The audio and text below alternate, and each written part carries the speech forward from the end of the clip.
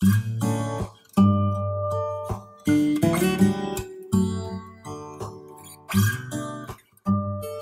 morning. I am so glad that you chose to click on this link this morning and to be with us as we celebrate Palm Sunday. This morning we're going to be partaking of communion together. So if you'll just pause this video and go get some crackers and some juice and then come back with us so we can partake together. Well, hopefully you were able to get your bread or crackers and some juice so that you can receive communion with us here in just a little bit. I want you to turn in your Bibles with me to John chapter 6, because we are going to talk about Jesus being the bread of life today. And as we're thinking about Palm Sunday, of course, this was the day that Jesus rode into Jerusalem, and there was an excitement that was in the air. And Jesus had said earlier on in the book of John, he had talked much earlier on about how he was the bread of life. And that was really his heart's desire, was that the people would understand the reason that he came. And that was to spiritually feed the people, to show that he was truly from God, that he was truly God himself, and that he had come to give them the nourishment that they needed, the spiritual nourishment that they needed as they called upon God, and that they would have a hunger and a thirst for him. So that's where we're going to be headed today as we talk about this and then go throughout the week. Of course, we're going to have some special things that are going on this coming week, with it being called Holy Week. Many places around the world, many church religions around the world even will use that phrase, Holy Week. So we get to celebrate the fact that Jesus rose again next Sunday. So let's get on to this. Like I said, if you're there in John chapter 6, I'm going to read for you this morning, beginning in verse 48. It says, Jesus says, "Yes, I am the bread of life. Your ancestors ate manna in the wilderness, but they all died. Anyone who eats the bread from heaven, however, will never die. I am the living bread that came down from heaven. Anyone who eats this bread will live forever. And this bread, which I will offer, so the world may live, is my flesh." Then the people began arguing with each other about what he meant. "How can this man give us his flesh to eat?"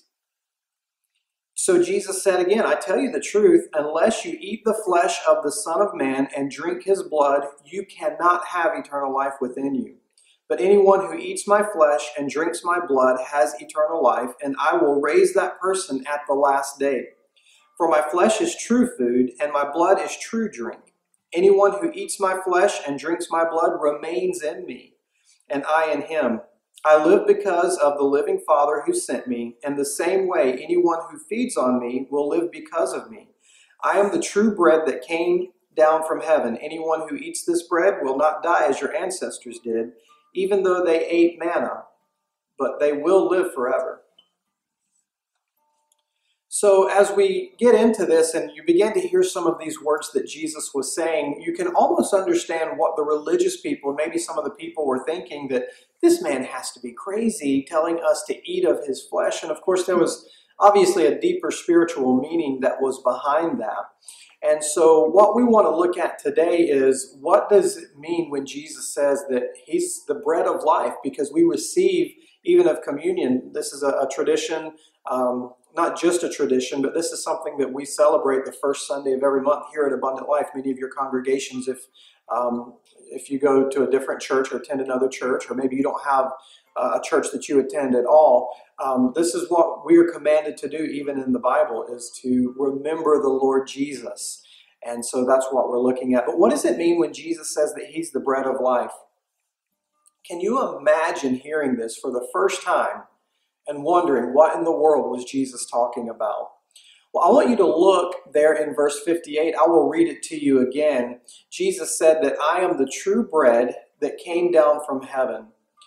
I want to look at that phrase, true bread, for a moment. Another translation of that may mean eternal bread. So he is the true bread. He is the eternal bread that lasts forever. So when he's saying there that I am the true bread, he was referencing the fact, if you read just a little bit further in verse 58, he said, anyone who eats this bread will die as your ancestors died. And so he's talking about the literal physical bread. If we don't have enough bread, if we don't eat enough, then eventually we will die, right? So what Jesus was saying is, even your ancestors, Abraham, all the people, Isaac, Jacob, they ate bread, but yet they still died. But Jesus was making the claim that if you partake of me, you will not die. So Jesus is making a distinction here between physical bread and eternal bread. If you'll remember as well, there was a time when Jesus had fed 5,000 men with just 5 loaves of bread and 2 fish. And it was such a miracle that he had performed in that moment. But it was a little bit of a foreshadowing or a foretaste of what Jesus was actually declaring he was, and that is, he's the bread of life. Jesus even made this statement. He said, you're not here because of the miracles, you're here because of the food. Now, if you've ever been to a church potluck, man, that's the day when everybody comes out. They know that there's going to be good food that's there. There's going to be a time of celebration. So this was true even back in the particular day that Jesus was talking. He said, you're not here because of the miracles. You're here because of the food that you're given. But the thing that Jesus also wanted to get about was that physical bread will sustain you for the moment. So it's probably coming up on lunchtime for you, or maybe you've already had lunch depending on when you're watching this particular thing here. But there's a hunger that can only be satisfied for a limited time. If you've had breakfast, by the time lunch rolls around, you're hungry again. And Jesus was saying, I am the only one who can satisfy eternally. I am the true bread. I am eternal life. See, when we were saved, you received eternal life. Salvation is a position that we have in Christ. It's for eternity when you receive Jesus as your Lord and Savior. So eternal life starts at the moment when you receive Jesus into your heart, not when we all get to heaven. Salvation has started the day that you confess Jesus as your Lord and Savior. And we're going to give an opportunity at the end of this message today that if you have not received Jesus as your Savior, that you have an opportunity to do that. But we're reminded in John chapter 10, verse 10, Jesus says, I have come that you may have abundant life. The next thing that I want us to see is that Jesus is daily bread as well. We know that he was the true bread. Now I want us to look at the fact that he is daily bread and what that means that Jesus is daily bread. We can go back to Exodus 16:4 to see where this started in the Old Testament. And that says, Then the Lord said to Moses, Look, I am going to rain down food from heaven for you. Each day the people can go out and pick up as much food as they need for that day. I will test them in this to see whether or not they will follow my instructions. Now the test that the Lord was bringing to the people of Israel at that moment was this. Were they going to be obedient to the word that God had given to them? And that was the test that was being offered. When Jesus came in the New Testament, when he came in flesh, he described himself. He said, I am the bread of life. He also said this, I am the Word of God. That's who Jesus is. He is the Word made flesh. And so there's this daily intake correlation that happens here to where now we as believers have this daily intake of God's Word that we have in our lives. And a good way that we can do that is reading through the Bible, maybe taking a chapter, as we talked about last week, taking a chapter out of Psalm or Proverbs over the next month and reading through that so that you're getting a daily intake of God's Word. Maybe you follow a reading plan, but it's important that we have that. And really it's the act of obedience of following God's instructions in His Word on a daily basis. And God is looking for obedience in that. So we want to encourage you in that if Jesus truly is daily bread, that we have an intake of the Word of God, and that is Jesus. How we walked this out practically. Several years ago, we were in a season of time where financially life was uncertain for us. We had to raise our own funds in this particular ministry position, and it wasn't going well. We didn't know when we would get our next paycheck. We didn't know how we were going to pay the mortgage for the next month. We couldn't look to the next week or even the next month as to where we would get our financial support. And so David and I had a conversation, and we chose to live by the daily bread. And we focused on who God was in our lives and trusted Him as our ultimate provider. It was in this season that Dave and I recognized that we would not find strength in finances in the balance on our checking account or even our retirement portfolio, but that we would find faith and trust, peace in Jesus, who was our provider. And so we sought out who he was by reading our word daily, by having the right kind of conversations with each other and with our children and not focusing on that. And we lived one day at a time. Yeah, and it was in that moment that we truly understood that man shall not live by bread alone. Of course, there's a practical aspect to that. But we understood this first, that seek first the kingdom of God and his righteousness, and then all these other things will be added to you.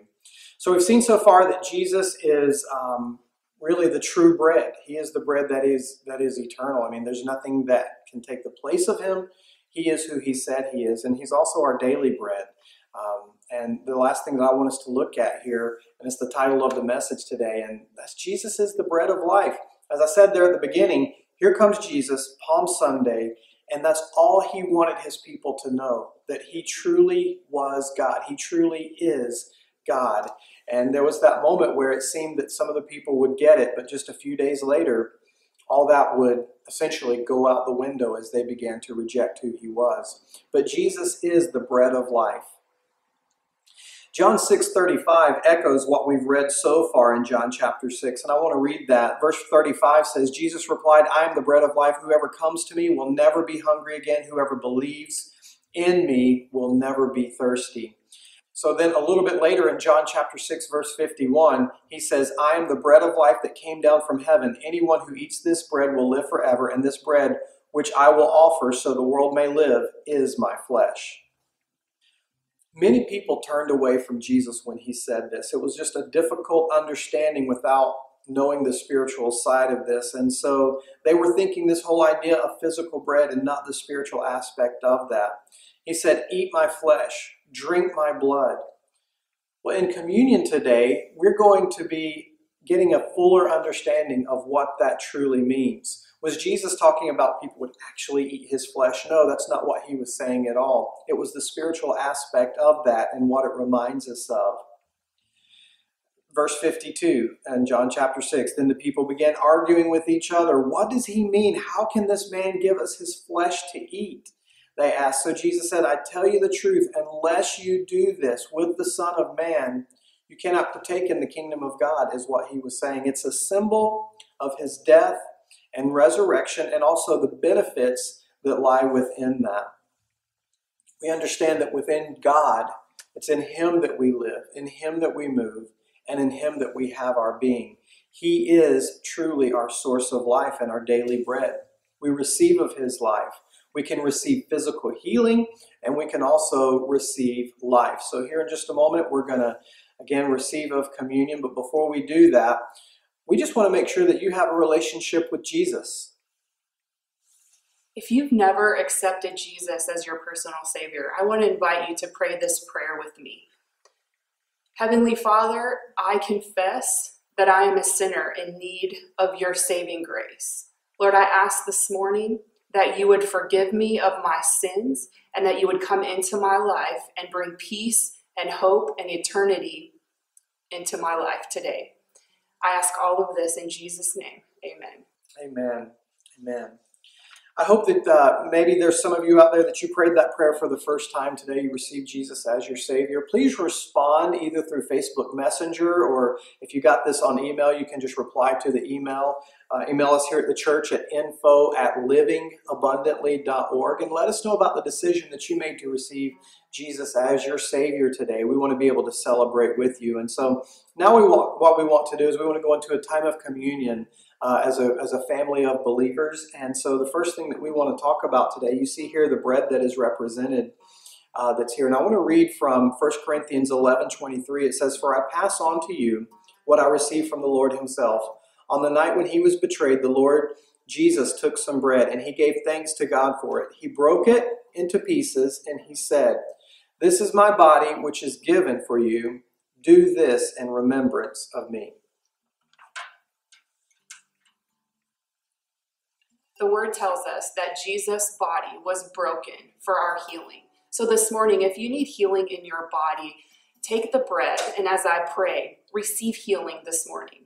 Lord, we thank you for your body that was broken for us, Lord. And this morning, as we partake of this bread, God, we thank you for the healing that is happening now in our bodies. Lord, I thank you, God, that every iniquity, every sickness, and every disease bows at the name of Jesus. So we ask that all in your name. Amen. Receive the bread.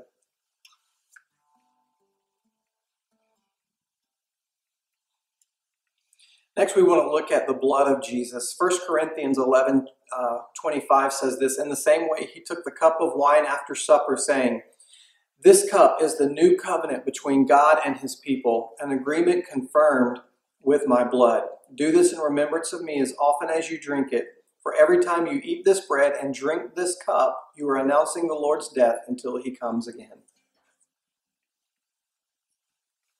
Let's pray. Lord, thank you for the sacrifice that you made so that we can be forgiven, made whole, and set free. Lord, this morning as we partake of communion together, God, may we be reminded of that sacrifice. And we thank you for that in Jesus' name. Amen. You can receive the juice.